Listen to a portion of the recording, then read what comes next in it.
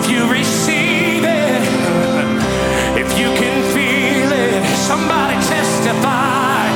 Come on, say it now. If you believe it, if you receive it, if you can feel it, somebody testify. Oh, say yeah.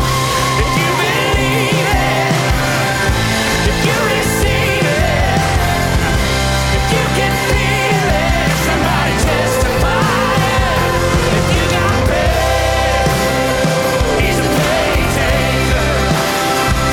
If you feel lost, he's a way maker. If you need freedom, he's a prison shaking savior. If you got faith, he's a chain breaker. If you need freedom or saving, he's a prison shaking savior. If you got chains, he's a chain breaker. Yeah, yeah, yeah. Yeah, yeah, yeah.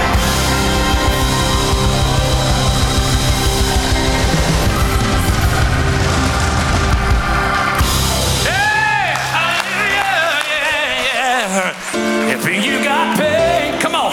Hey, he's a pain taker. I need everybody in this place. You feel lost. He's a. Do you believe it?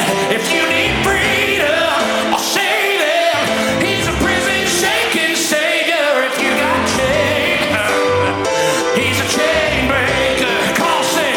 Oh, if you got pain, he's a pain taker. If you feel lost,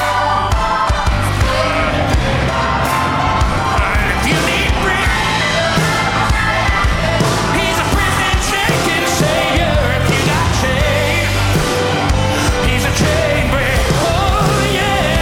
If you need freedom or saving, he's a prison shaking savior.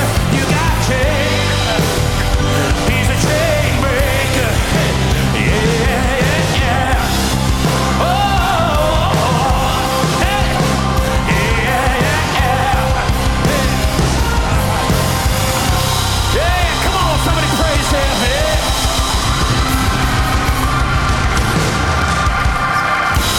Woo, hallelujah. Come on, somebody testify in this place. Come on. Yeah, I feel the Spirit of the Lord. Yeah. Lord, we worship you. We worship you. Oh, somebody's spent too many days at the fair. Come on now. Oh, we worship you, Jesus. Yeah, yeah. Come on, if you don't praise him, the rocks are going to cry out, church. Come on, how many believe that we need a breakthrough in this place this morning? Oh, yeah, yeah, yeah. Oh, Father, I pray right now for any people that have chains in their life, oh God. Lord, if they fall to the ground, and Lord, know that he who the Son sets free is free this morning. Lord, we're thankful for the freedom that you give. Lord, we're thankful for the salvation that you give. Lord, and for the joy that you bring. Father, we're humbled, oh God, this morning. We're humbled by what you did on that cross. Lord, that you died for us. Lord, that you separated for us, oh God. Father, we're thankful for your Spirit. Lord, we hunger for you this morning. We thirst for your righteousness this morning. Father, we love you. We worship and honor you. For you are a holy God. You are a holy God. And Father, we worship. We worship you, Jesus. Can we lift our hands in this room this morning? Can we love upon our Savior? Jesus, Jesus, Jesus. We magnify you, oh God. We thank you for the blood that was shed for us, oh God. We honor you, Jesus. We honor you, oh God.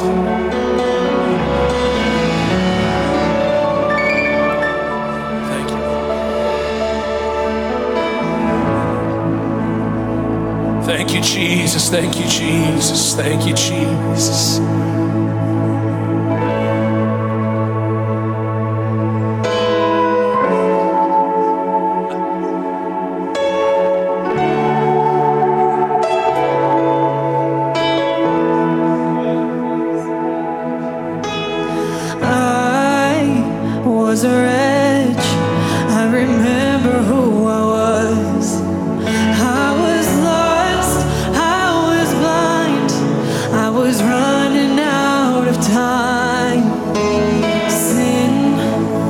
separated, the breach was far too wide. But from the far side of the chasm, you had me in your sight. So you made a way across the great divide, left behind heaven's throne to build it here inside. And there at the cross, you paid the debt I owed, broke my chains, freed my soul. For the first time I had hope. Thank you, Jesus, for the blood applied. Thank you, Jesus, it has washed me white. Thank you, Jesus, you have saved my life, brought me from the darkness into glorious light.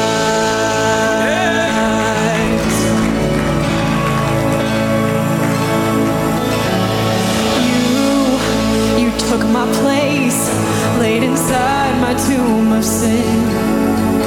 You were buried for 3 days, but then you walked right out again.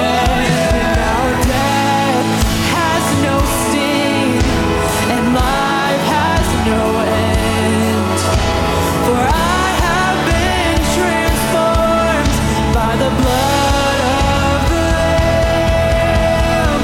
Thank you, Jesus, for the blood applied. Thank you, Jesus, it has washed me white. Thank you, Jesus, you have saved my life, brought me from the darkness into glorious light. There is nothing stronger than the wonder-working power of the blood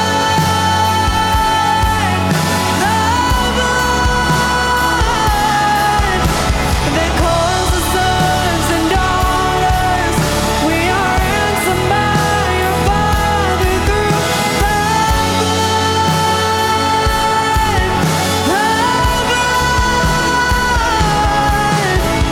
There's nothing stronger than the wonder-working power of the blood. The blood that calls the sons and daughters. We are ransomed by our Father through the blood.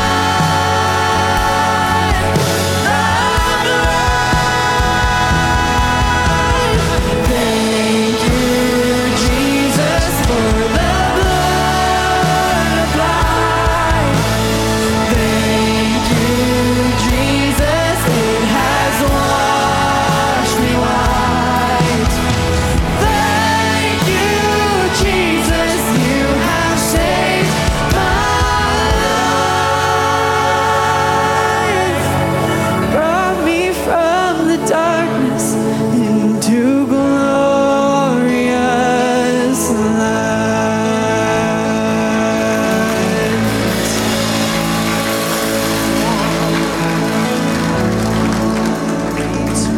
If you know this old song, sing glory to his name.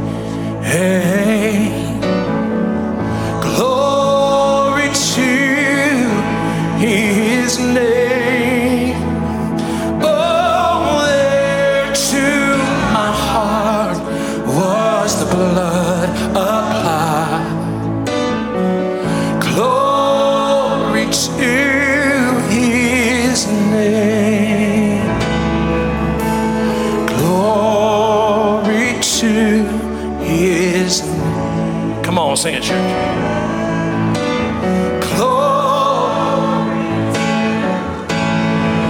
his name.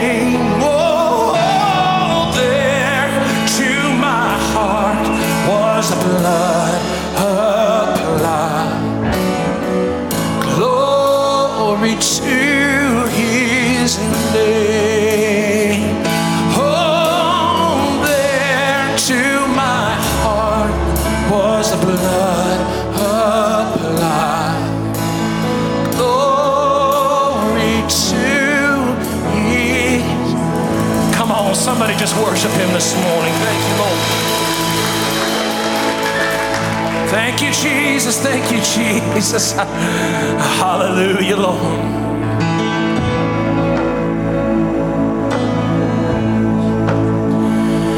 Every time I try to make it on my own, every time I try to stand and start to fall, all those lonely roads that I have traveled on, there was Jesus. When the life I built came crashing to the ground, when my friends I had were nowhere to be found, I couldn't see it then, but I could see it now. There was Jesus. Oh, in the waiting, in the searching, in the healing and the hurting, like a blessing buried in the broken pieces. Every minute, every moment, where I've been or where I'm going, even when I didn't know it or couldn't see it, there was Jesus. Ha. Yeah. For this man who needs amazing kind. Come on, you sing it. Forgiveness. How many believe it? I'm not perfect, so come on, sing it out.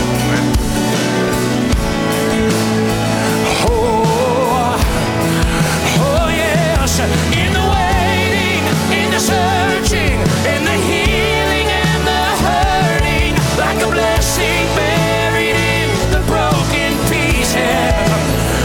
Oh, every minute, every moment, I've been where I'm going, even when I didn't know it or couldn't see it. There was Jesus on the mountain, in the valleys. There was Jesus. He's in the shadows of every alley. Church, he's in the fire, he's in the flood. He always is and always was.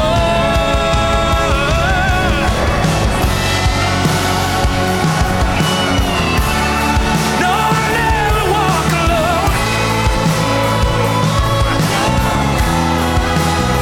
Oh, in the waiting, in the searching, in the healing and the hurting, blessing buried in The broken pieces. oh yes, every minute, every moment, where I've been and where I'm going, even when I didn't know it or couldn't see it, there was Jesus. There was Jesus. There was Jesus. There was Jesus. Oh.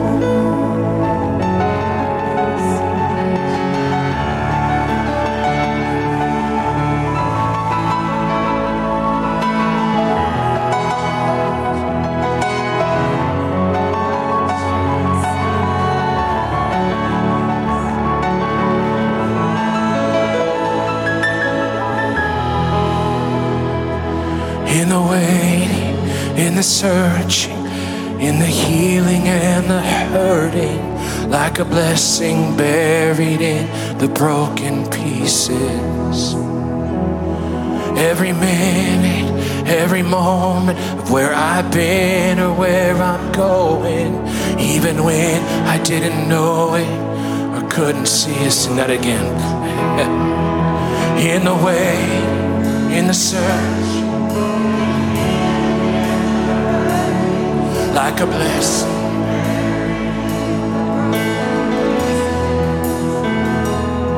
every minute, every moment of where I've been or where I'm going, even when I didn't know it. I want you to sing, there is Jesus, there is Jesus. There is Jesus. He's my King, He's my Lord. There is Jesus. King of kings, Lord of the lords, I worship you.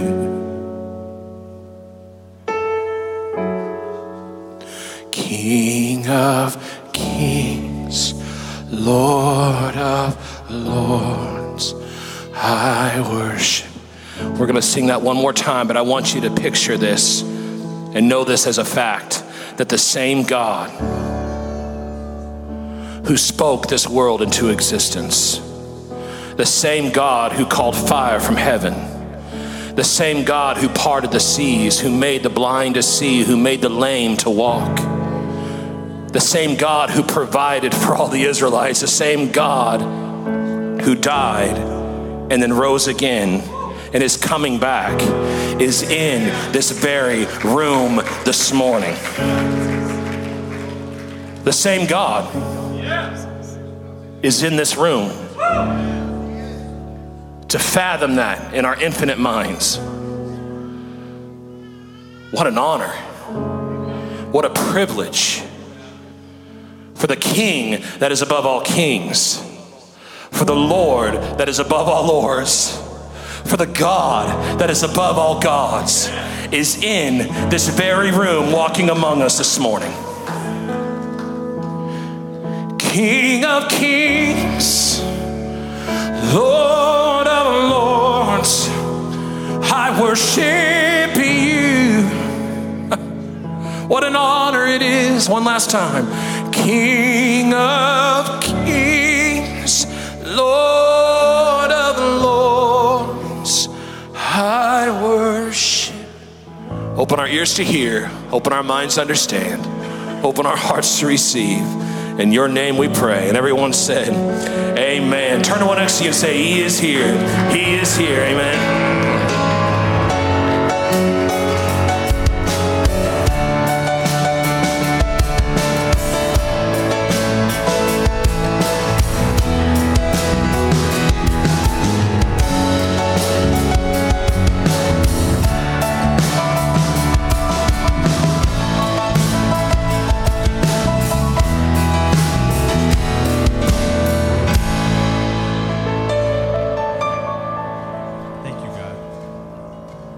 Gift of education, for our children's desire to learn and grow, for friends who have similar interests but who challenge them in new ways too. We pray their educators are inspired and energized every day by their calling. We pray this year would be led by you. Each day they would step through the door you open. Keep them safely protected, and may you bless them with opportunities to be a light to others as they learn more about you. We ask for wisdom and strength to raise them up in the purpose and plan you have for them, and the truth of your word. Amen.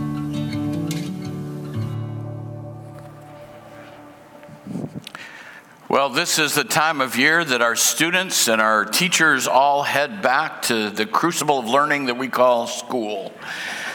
And there's challenges that go with that this year, like there are every year.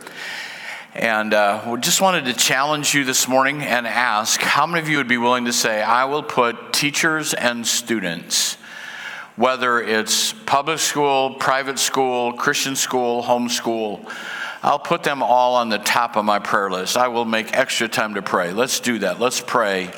Amen. Let's pray for families and schools and churches and all that's involved in that.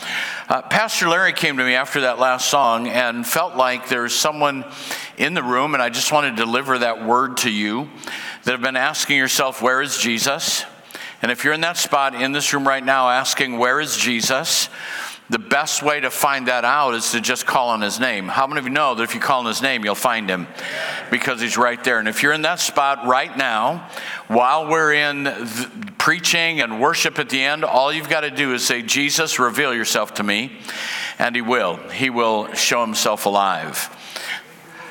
I also want to take just a moment to clarify some comments I made last Sunday morning. Was able to do some more research and kind of get a little better picture concerning what was reported from the Channel 7 or the news station about potential terror threats. And the news identified 3 groups that they said were identified by the NSA. Those who oppose COVID measures, claims of election fraud, believing that Trump can be reinstated, and third, 9/11 anniversary and religious holidays. That was not reported in a clear way. I had time this week to read the actual bulletin and find the actual information. And here's what 2 things that I want you to understand. I believe that the contemporary media does have an agenda. You won't convince me otherwise. And they choose how to report the news and to color it in a way that serves their agenda. So I hold the news agencies responsible for that report. But Homeland Security was simply saying this: terrorist groups look for vulnerable groups to stir up and hide behind to conduct their terrorist activities. How many understand that? They look for groups that are vulnerable to stir them up and play on their passions so they can work behind that and do their dirty deeds. And the NSA is saying there are 3 groups right now that likely will be the target of terrorist groups trying to foment some kind of frustration whose passions are running high, and identified those 3 groups as being targets of terrorist stirring up. Do you see how different that is? So the truth is, Homeland Security is saying these groups are going to need to be watched simply because terrorist groups are going to attack them, where the news reported these are 3 groups that could be responsible for terrorism. So again, is it any wonder that we don't know what's going on in our country? So pray for our government officials, those in authority over us, and also pray that there'll be a revival in contemporary media.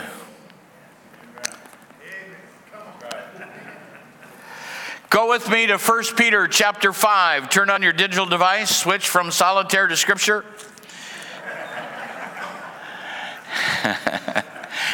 We're going to finish our series on 1 Peter, strengthening the believers. And at the end of this service, I'm going to give you an opportunity to respond to the next step of ministry that I see being vitally important for our church here at Berean. We're going to give you an opportunity to respond to that. I am absolutely convinced that the next step for us is to take advantage of the shutdown and the rebuilding that we've been part of and establish a ministry that will be healthy and strong. And one of the great needs here right now is for us to be able to minister to one another pastorally, to be able to build one another in discipleship and care for one another's needs. Now, if you multiply the number of people that attend here, our attendance based on the people that we reach, it's too big a group for our pastoral staff to take care of. A lady talked to me this morning in during this service in the North Chapel, is having knee replacement surgery this week. And we have to have a way to be able to minister that. Does that make sense to you? And the work of leadership is to raise up workers for the harvest field and for the discipling of the body. And I still am convinced that life change happens best in small groups, that pastoral care happens best in small groups, and we have struggled with that for 11 years. It's time to quit struggling and just do it. So if we're going to just do it, that means there's some other things. I need you to hear me clearly. Means there's some other things that aren't coming back. Thank you. How many understand that? Life is going to be different than it was so that we can do it better. Now, I'm going to give you a little teaser for next week's series. I felt like God dropped something in my heart. I have a Bible in my bookcase on my desk right now that was from the founding pastor of this church. And her name escapes me. Some of you know. Nellie Cox. Man came through here several years ago with his Bible in a Ziploc bag and said that was my grandmother or great-grandmother or whatever, and I've had this Bible and don't know what to do with it, and I just felt like God said you should have it.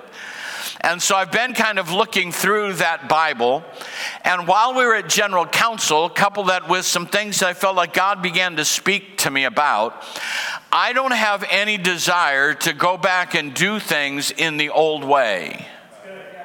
No desire to do that. But there are some old paths that we've forgotten that the church of days gone by understood that we need to reclaim. There's some things that a previous generation understood that in our new methods that are good and healthy, we have set aside, and we need to reclaim those. And over the next few weeks, I'm going to challenge you to not go back to the old methods, but there are some old paths that we need to reclaim if we're going to see the Spirit of God released in this generation. And I want you to join me in that journey. And the idea of small groups is not a contemporary concept. How do you know that? Because I read in Acts chapter 2 that when they went to the temple daily, they joined together in homes. And they developed and grew and discipled and cared for one another. So small groups will be more than a plan or a program. We want that to be a ministry context that enables us to join together in healthy ways and build our lives around the Word of God and take care of each other. How many are with me in that? You understand what I'm saying? That's what we're driving for, and that means that some old ways of doing things won't return, and we're going to move into some new ways of doing things. In chapter 1 of 1 Peter, we understood that leadership, or the brethren are going to be strengthened. Those who would be under shepherds have to value or celebrate the new birth. That's what all this is about, that men and women, boys and girls will come to faith in Jesus Christ. Once you come to faith in Christ, there needs to be a desire for pure spiritual milk, authentic Christian faith experiences that you are interacting with God. Then, once those happen for the church to be healthy, Peter says that we need to learn the power of submission. And that's something that is really, really difficult for the American capitalistic, independent world to get their brain around, that we need to learn the power of submission. And chapter 4, to recognize the value of suffering. So we're talking about the new birth. We're talking about genuine spiritual experiences that will cause us to learn how to submit to one another and recognize the hard times that God wants to teach us through. So he concludes his epistle with some instruction on what it means to be a servant leader. That if you're going to be a leader in the kingdom of God, you cannot look for ways to be elevated. You need to look for opportunities to serve. Looking for service opportunities. How can I serve? Who would that apply to? Every child of God needs to be a leader looking for an opportunity to serve. You say, well, I'm not a leader. Yes, you are. If you look around, there is somebody that's following you. There's somebody that you're influencing. Why not use that for the sake of the kingdom? Looking for opportunities to serve. And Peter talks to us about that model, not of elevated position, but of servant leadership. At the end of this message, I'm going to give you an opportunity to respond to being part of this new direction that we need to go as a church, and I hope that all of you will consider what God would have you do. Serving others provides its own reward. Positional climbing of the ladder seeks reward from others for achievement. Servant leadership recognizes and experiences the value of doing something for someone else, brings with it its own validation. I wasn't going to do this, but I just feel like I should right here. I've been debating whether to do this or not. I shared this with our staff, and I want to be careful how I share this right now because my wife is here. But my wife is passionate about Teen Bible Quiz. And if you are between the ages of 12 and 18, you know that, because she will find you and talk to you about that. And what do I think about it? I see incredible value in Teen Bible Quiz today. If I quote a verse, or when you hear me quote verses, do you know where the bulk of my scripture memory happened? In my senior high years in Teen Bible Quiz, committing those to memory, that when I graduated 10 or 12 years ago, are still with me today. We need to get the Word of God in our students, and if we do, God will raise out of that an army of young men and women who will change the world for the kingdom, and they'll never do it by training and talent and skills. They'll do it by the power of God and the influence of the Word of God, and that's what we need to get in their hearts. Okay, how many are hearing me at this point? So, having said that, I do know that whatever my spouse is involved in will have an impact on me. And I wish I could plug her ears right now, but I don't need something else to do. And I'm going to tell you truthfully, when we do quiz meets and I'm there as a quiz master and I'm helping out, I'm just going to tell you that I don't get up that morning and say, I don't go to bed that night saying, I am so excited that I get to be a quiz master tomorrow. I don't. I think I'm good at it, and I'm glad to contribute, but it's another thing to do. How many are hearing me right now? How many of you know that sometimes you just have other things to do that for the sake of seeing the next morning you have to do? But you know where the reward is? I'm just going to tell you, Bible quizzers, and you'll agree to this. Occasionally, we have them all come to our house. That's like turning your home into a zoo. And they're everywhere. There are shoes everywhere. I mean, they're everywhere. And I'm watching all that. But the reward is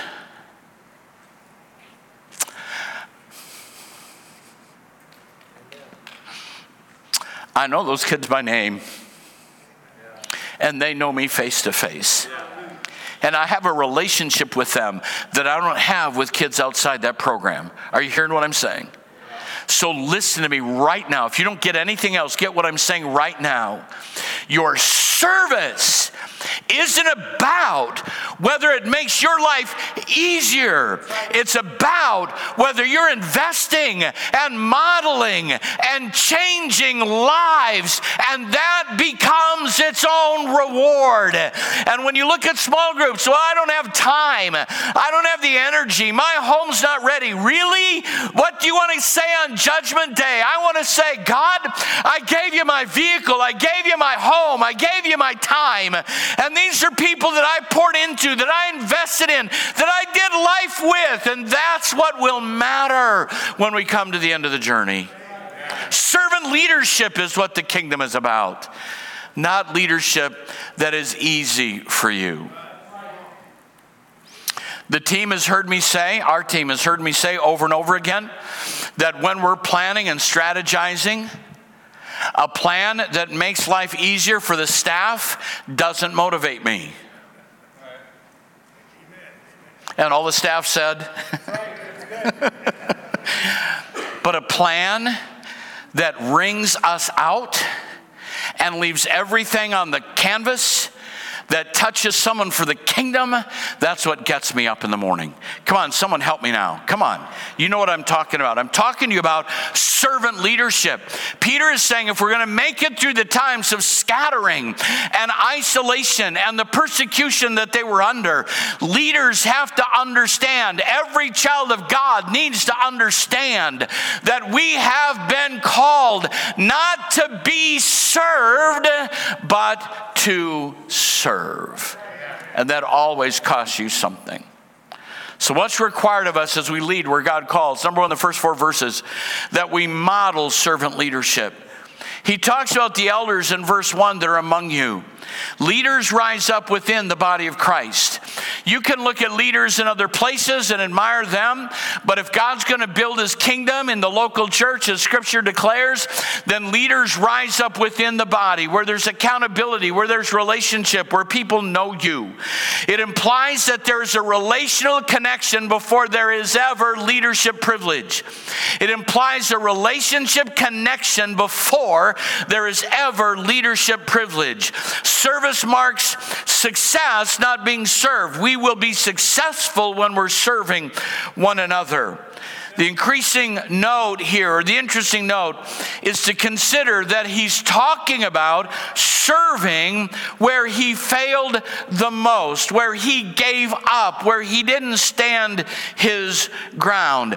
The elders that are among you, I appeal as a fellow elder and a witness of Christ's suffering. He mentions that. Where did Peter fail? When he was watching Christ suffering. I don't know him. He backed away, but out of that he recognized the power of that moment and said, those are the people that God will use in leadership. Suffering, sharing and suffering with Jesus leads to sharing in his glory. So what is an elder? What's he talking about in verses 2 and 3? An elder is a term of rank or office achieved over time. And I'm going to just say this because I think it's a biblical order. Getting old doesn't make you wiser. Don't point, just nod.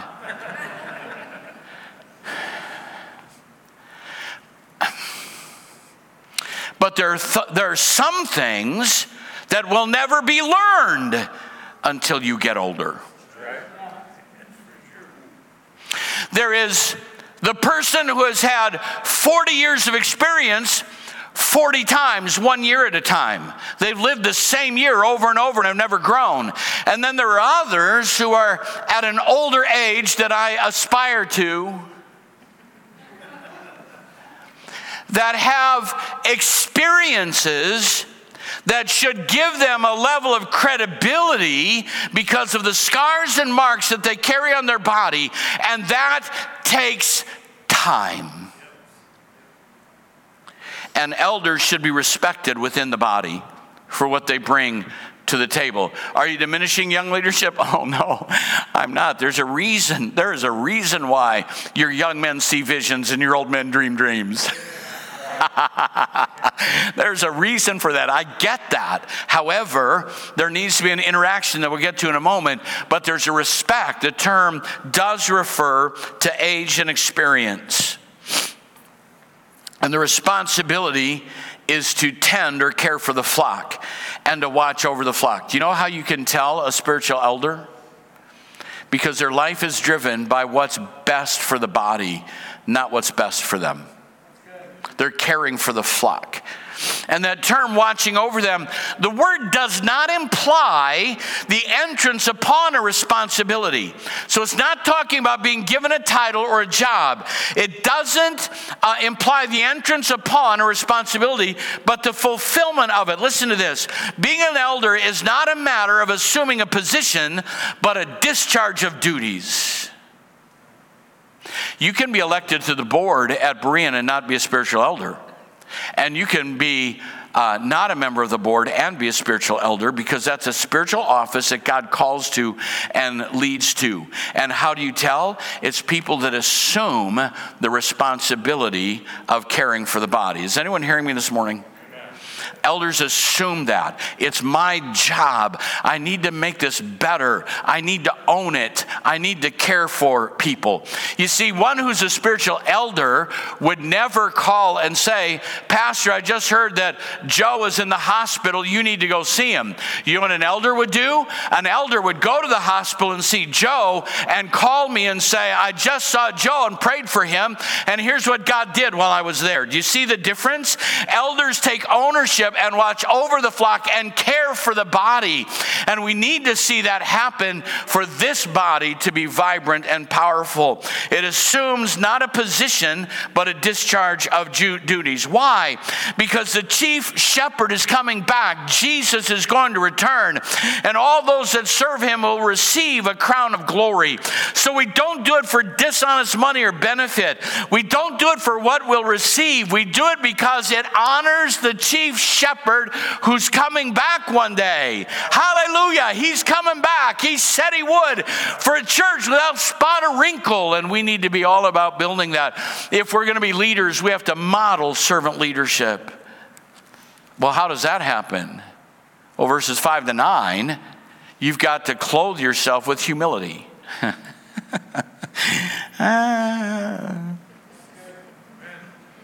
Don't see much of that anywhere today.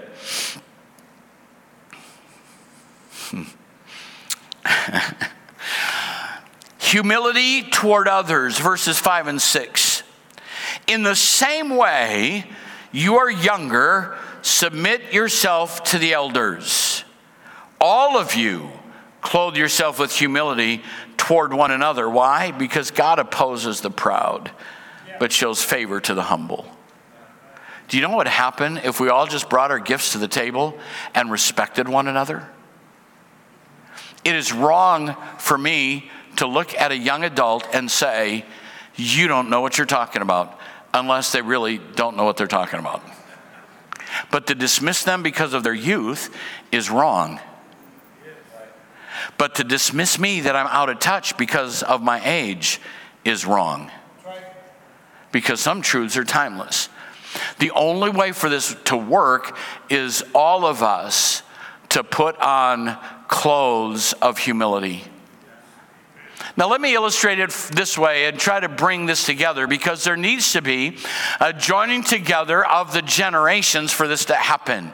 And when we talk about small group ministry and joining together in servant leadership, if you have a group of people that you don't want to minister to, you need to look at whether or not you're really a leader. I don't know, I want those young punks in my group, or I don't want those old people in my group. Let me tell you what I know. I know that both bring important values to the table. I had a marking moment some years ago at youth convention. I'm standing in there in the convention hall, and you think this is loud? If you think our worship this morning is loud, you need to go to a Gaither concert. No, I was there and measured it. So what I understood in that moment is that the argument over volume is an argument over taste. I don't like the song, so I'll complain about the volume. Is anybody in the house now? Shout me down. No, I'm telling you what, I was at that Gaither video, and I thought blood was going to come out of my ears, but I loved it because it was my song, my music. And old people do need it louder. Just see it if you're listening, people. But I'm standing in this youth conference, and I am telling you what, I felt like my brain was vibrating out of my head. And I'm just like, I'm going to die here on the spot. And so I'm walking to the back, hoping it'll get softer. But I think it picked up energy as it bounced. But you know what I saw? I saw hundreds of teenagers with their hands in the air, jumping up and down, giving praise to Jesus. And if you're going to complain about that, would you please quarantine yourself for the rest of your life? And a lady, listen, are you still with me? A lady that I know and respect came walking out, and she was angry as she could be, and she looked me in the eye and she said, there isn't any way you can call what's happening up there worship. And how many of you have met me before? Pastor Larry, I get great words from God when I'm ticked off. But I felt like God gave me a word, and I looked at her and said, and there isn't any way one of those teenagers is going to call what you do worship. Why don't we quit criticizing and march to the throne together? You want to know what the heart of a senior adult is? Don't criticize it as well with my soul till you hear the moments and the experiences, the times when they were at the end and there was no answer and they tried everything they could try and Jesus showed up and they got up from there singing, "It is well with my soul." If you'll hear the stories of an older generation. It will inspire the faith of a younger generation that he will be with you in the valley. He'll be with you in the storm. And I can tell you that not because I read a book, but because I was in that boat and he met me there. Come on, shout now, somebody help me. But you know what the greatest hindrance to innovation is? Old people who don't believe it can be done. That's a fact. I can show you that in business. Before you criticize a younger generation, would you shut up for 10 minutes and let them share with you their vision, their desire, their passion? Don't tell them it can't be done. They might build a church in the middle of Iraq. They may storm the gates of hell in ways that you and I have never imagined. They may build the greatest church that's ever been built, because I don't think the greatest church has been built yet, or the greatest ministry has been launched yet. It's going to come from the next generation. Listen to their vision. Listen to their passion. Don't tell them it can't be done, but feed their fire. And together, I have stories that can help you. A younger generation have stories that can inspire me, but it can't happen until we wear clothes of humility. Let's put on humility. We got something to learn from each other. We've got something to learn. I'm going to tell a Disney story here. Oh, I'm sorry. I wasn't going to say that. I'm going to tell a Mouseland story. If I'm going to say Disney, I want money for product placement. Now, how many of you have ever gone on a trip with a family, with family members? And how many of you during the trip wondered if this was really a good idea? Come on, be honest. Don't be a liar now. Jesus might come. Because families seem to think they have freedom to squabble where you don't with guests, right? Right? Come on, hang with me. I didn't ask my wife if I could tell this. This could get me in trouble. But she said something profound to me. And I don't know if you know my family, but we don't have anybody that lives at our house or has ever lived at our house that doesn't have an opinion about what to do next. Okay? Those people don't exist. We all have opinions and we're all right. And how many of you know that when you build that model, you have to live with those consequences? I mean, I wish you could have seen my daughter, Crystal. She had a bright yellow Mary Poppins umbrella, and she was charging on ahead, and she'd hold that up and knew that her dad would find her eventually. And if I wasn't there soon enough, she'd pop it open. We'd see this bright yellow umbrella. And she had a Mary Poppins bag that if you needed a leg amputated, she had the tools there. I mean, she had everything in that bag. It was unbelievable. But there was a moment where there's some miscommunication, and it seemed as though there might have been some tension. Oh, I'm scared to death right now. So I wasn't there at that moment. There were other things going on. And so I called my wife and I said, are you upset or are they upset? Is something going on? Is someone upset? And she said, no. You ready for this? I'm going to have you write this on your mirror. I want you to write this on your refrigerator. I'm not for tattoos, but I'd tattoo this on your arm. She said, no, there's no time for that.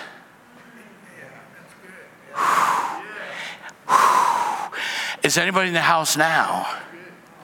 I said, is there anybody in the house now? What if we decided that the end was close and that our vision mattered and that reaching the lost was a priority, and building the kingdom was what we're about. And then we have these little clashes, and our little feelings got hurt, and our cupcake melted like a snowflake. Instead of getting all worked up, we look at each other and say, I'm fine, because there's no time for this. There's no time for squabbles. There's no time for pride. There's no time for self-interest. There's no time for any of this, because we've got a world to reach for the kingdom. There's no time for that. Put it away and let's do what we're called to do. Come on, someone help me this morning. There's no time for that. There's only time to keep pressing on. And at Mouseland, you have to press. Well, how do you do that? How many have ever had your feelings hurt? How many have had your feelings hurt already in this message? Come on, hold up your hand. You've had your feelings hurt. How do you, 4 of you. All right, listen, I can make it unanimous here in about 30 seconds. Just give me a moment. If I've not hurt your feelings up to this point, I'm an equal opportunity offender. I'll get to you. Don't worry about it. I don't do it on purpose. It just happens. We get our feelings hurt. And how can you take a moment? Is anybody with me right now? Somebody needs to hear this. How do you take a moment when your feelings are hurt? Because you can't control that. You can't control that initial reaction.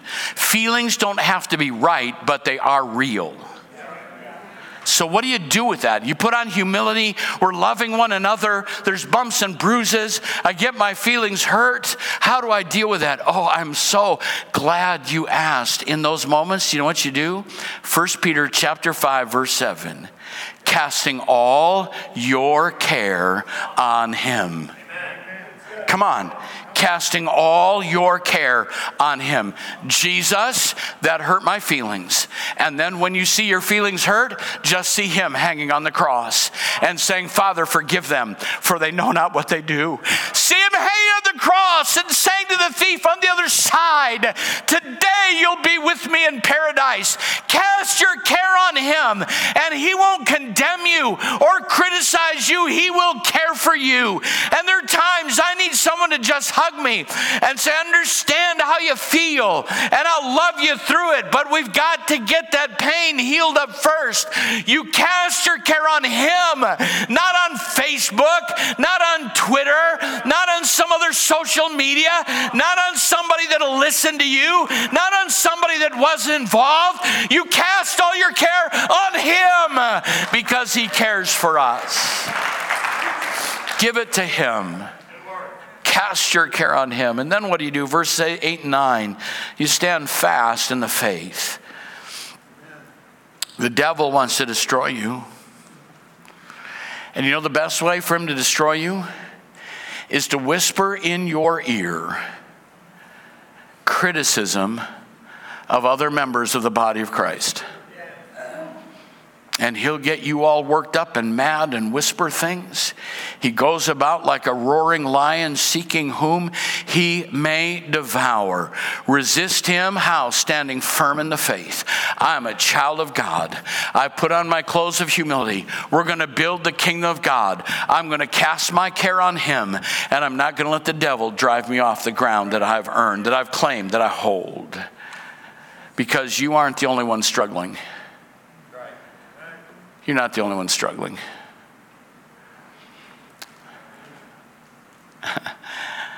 I'm just going to say this. I've been trying not to say it. But I've been amazed at how many unbelievers know today how believers ought to live.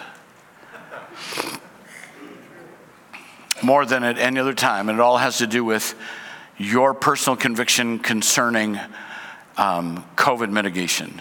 So I'm not going to go any further than that. But you have to understand that there are attacks on every... What is happening here? The devil is going about like a roaring lion, doing his best to divide believers against believers so that we won't stand together. I don't care. I mean, I do care, but it doesn't matter to me at this juncture what position you take on masks. I told you this, a lady on the airline was wearing goggles and double mask. I've seen goggles, double mask, and a face shield. And if you want to face shield, if you want to do that, I'll support you in that. But you have no right to start blowing other people up because they see the world through different eyes than you see them. The kingdom is bigger. Come on. We need to stand firm in the faith. We need to stand where it really does matter and support one another and make the body of Christ strong. Stand firm in the faith. You're not the only one struggling. You're not the only one struggling. Nobody knows the trouble I've seen. For a number of years, I did door-to-door, we called it evangelism, and I think in all, I've knocked on hundreds of doors. Bum, bum, bum, bum. Could I take a few minutes to tell you about Jesus? I've had dogs sicked on me. I had a gun pulled on me. I've had all kinds of things happen doing door-to-door evangelism. That's why I don't do it anymore. And because it wasn't effective. But I'll never forget knocking on an apartment door. And this dear, sweet, older lady came to the door. And I said, ma'am, could I take a couple minutes to talk to you about Jesus? And she said, sure. And I used the EE line. If you were to die tonight and stand before God, and he were to say, why should I let you into my heaven? What would you say? She looked at me and she said, if you only knew the troubles I've seen, you wouldn't have to ask me that. Well, I was like in my 20s. That didn't help. That didn't work with me. And I said to her, ma'am, I don't know what troubles you've seen. And the troubles you've seen don't relate at all to the question I'm asking you. A lot of people have seen troubles that aren't right with Jesus. And she didn't want to answer that, and then she went on her way. And I know that she wanted some sympathy, and I wasn't mature enough to give that to her. But this whole idea, sometimes we feel like no one's paying the price that I'm paying. No one's suffering like I'm suffering. No one has it as hard as I have it. Listen, there's no one in the U.S. that can say that. Look at third world countries and compare the poorest of our poor with the wealthiest of the wealthy in some of those underdeveloped nations, and you'll quit whining about the soup that you had last night. We get bent out of shape because a waitress didn't bring our coffee hot. And there are people that don't have water to drink. Are you hearing what I'm saying? You're not the only one suffering. So understand, the devil is trying to amplify that. So, we're going to model servant leadership. We're going to clothe ourselves with humility. And he says in verses 8 and 9 to stand firm in the faith. But when you stand, when you stand firm in the faith, you need to also stand fast in grace. Because some people stand firm in the faith who have no grace, and they become critical of others. Why aren't you standing where I stand? Why have you backed up? What is wrong with you? And get a bad spirit and a critical heart. If you're going to stand firm in faith, then you need to stand fast in grace. Because the Bible tells us he's the God of all grace. Look at verses 10 and 11. And the God of all grace, who called you to his eternal glory in Christ, after you have suffered a little while, will himself restore you and make you strong, firm, and steadfast. Why? Because he's the God of grace. What happens when we struggle? What happens when we've had difficult times? Peter uses the word restore. When you're converted, when you come back, he'll make you strong. Peter is telling his personal testimony. I went through a struggle. I fell on my face. And you know that sometimes the challenge is bigger than you are. And we say to one another, well, God won't let you struggle with anything too big for you to struggle with. You know, he'll never put you through that. And the only people who say that are people that aren't in a struggle. He has promised to be with you. He has promised to provide a way of escape. But when you're in the middle of the struggle and you're just going through it, sometimes we fall down. And who meets us there? Not the God of justice, not the God of judgment, but the God of all grace. Whoo! I said the God of all grace will meet us there. I just said to Peter, if you deny me, I'll never talk to you again. But Jesus said, when you're converted, I'm going to use you to strengthen the brethren. Why? Because he's the God of grace. And there has to be room.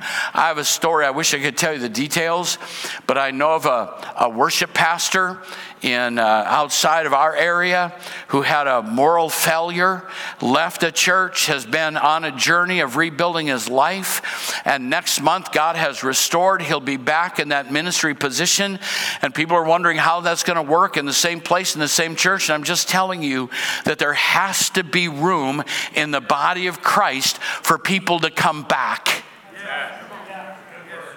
and be loved and cared for. That doesn't mean they're not held accountable.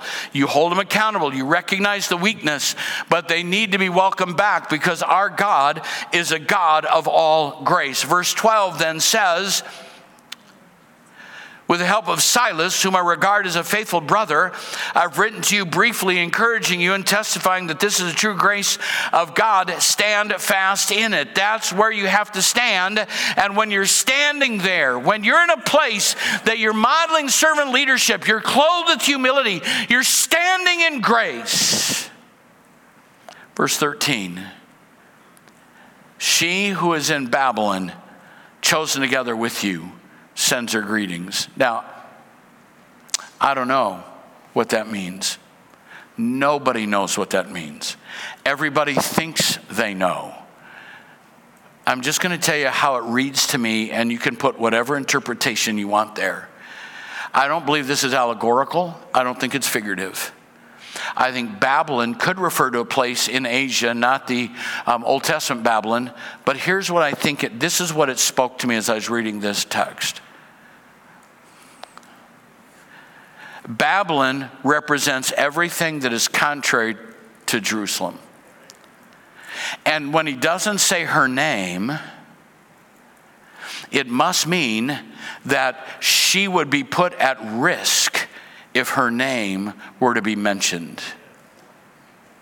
And he says to her, don't forget our faithful sister who's living in Babylon. How would you apply that today? I would say, don't forget our faithful sister who's living in Afghanistan.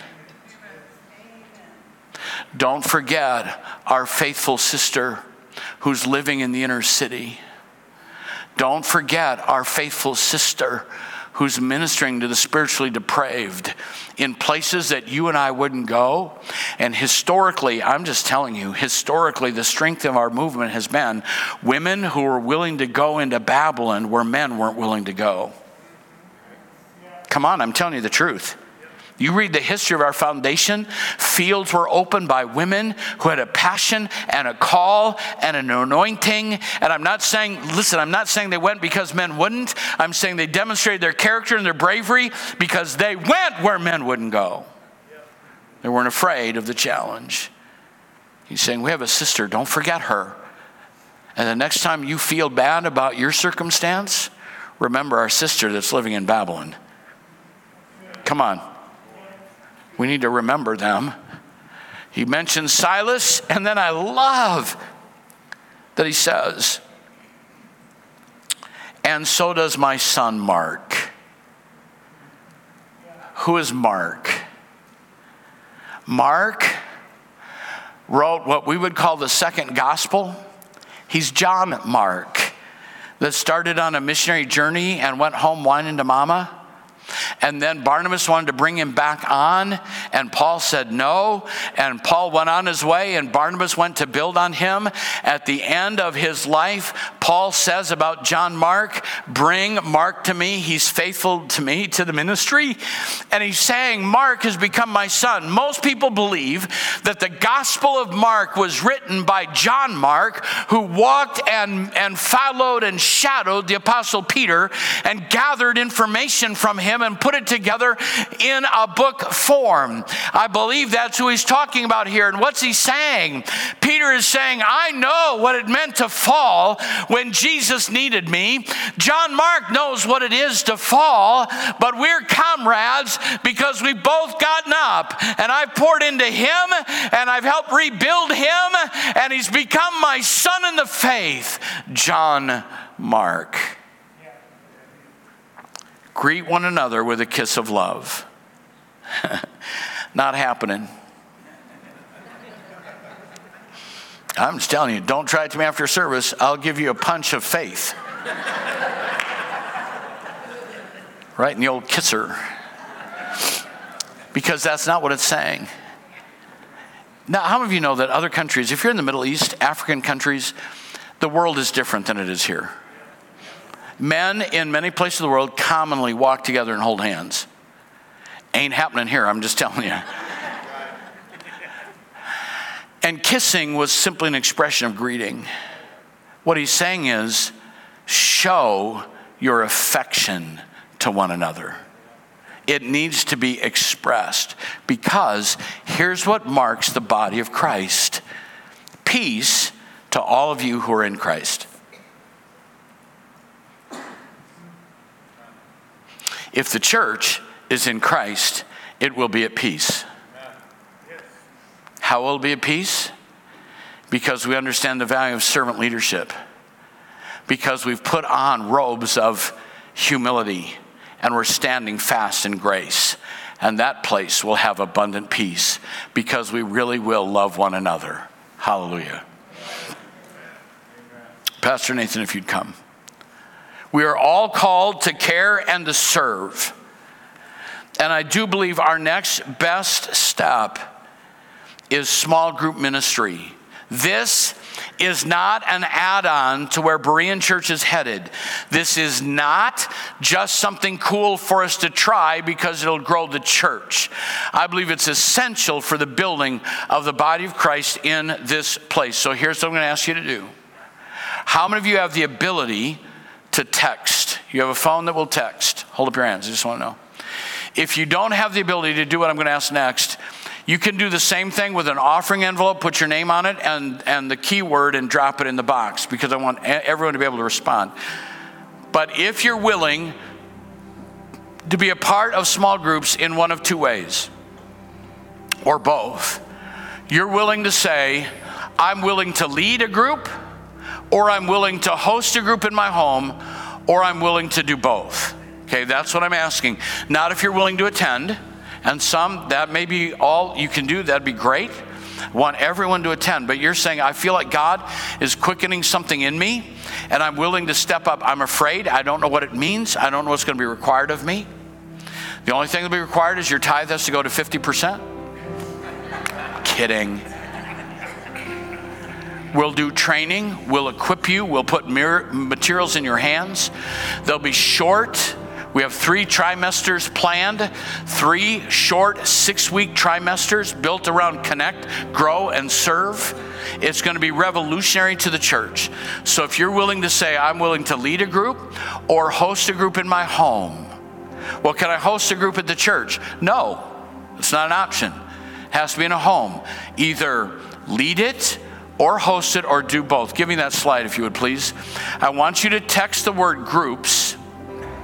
Text the word groups, not connect groups, just the keyword groups, to 515-512-9531. Right now, I want you to text that, the keyword groups.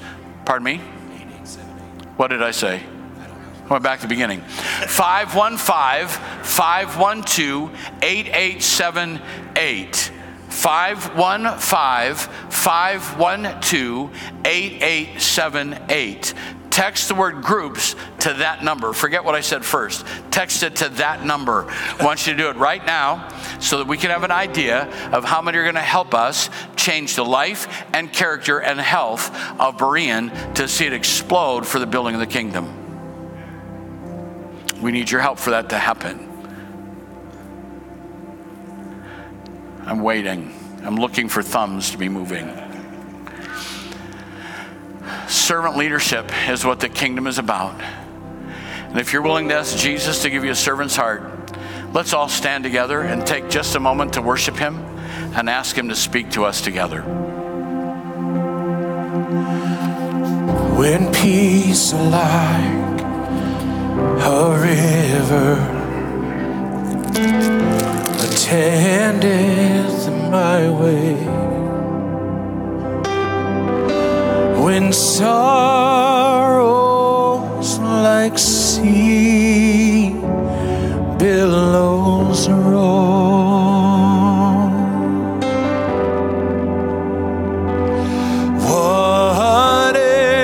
whatever my Lord thou hast taught me to say, it is well, it is well with my soul,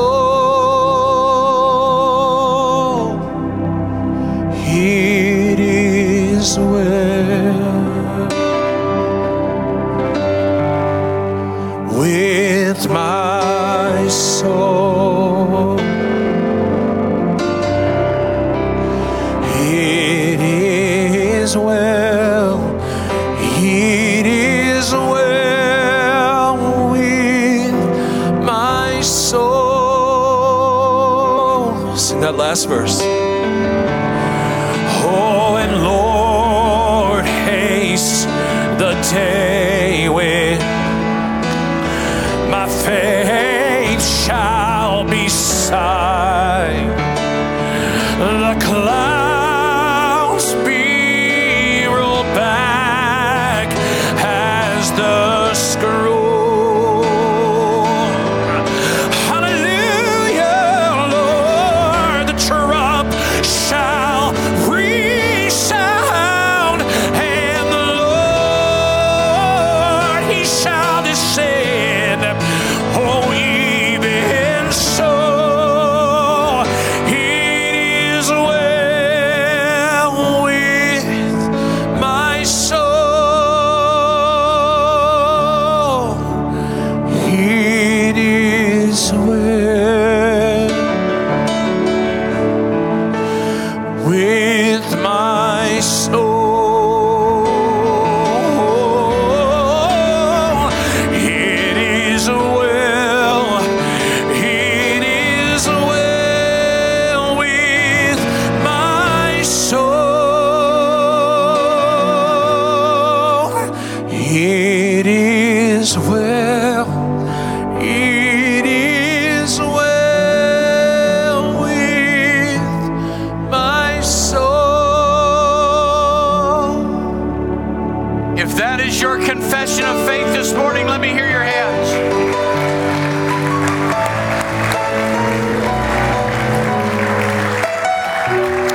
You can be seated just for a moment. We're going to have the door open for people to sign up for leading or hosting for about 2 weeks, and then we'll provide some training. Let me also just let you know that saying that you'll volunteering to host doesn't mean that you will. It means it'll put you in a queue that will provide information for you in training. For instance, everyone that hosts or leads is going to have a background check. It's just required by law and by good practice at this point. So some of those things may need to be done, but it'll put you in a place that we will, if we can't use you now, we'll put you in a place next time to be able to use you. We're going to keep working on that, but it's going to be a great place of ministry. And I hope that you'll seriously pray and consider, how can I be a part of changing the life and culture of Berean to get ready to welcome the King and to reach our world for Jesus Christ. Amen. Amen. Thank you for your consideration. Also, I want to say thank you for your financial financial support, those of you giving online, those that are giving in person or in the mail, however you're doing that, thank you so much. We appreciate all that you've done for the kingdom. So God bless you. Let's have a great week honoring Jesus in all that we say and do and building healthy relationships with one another.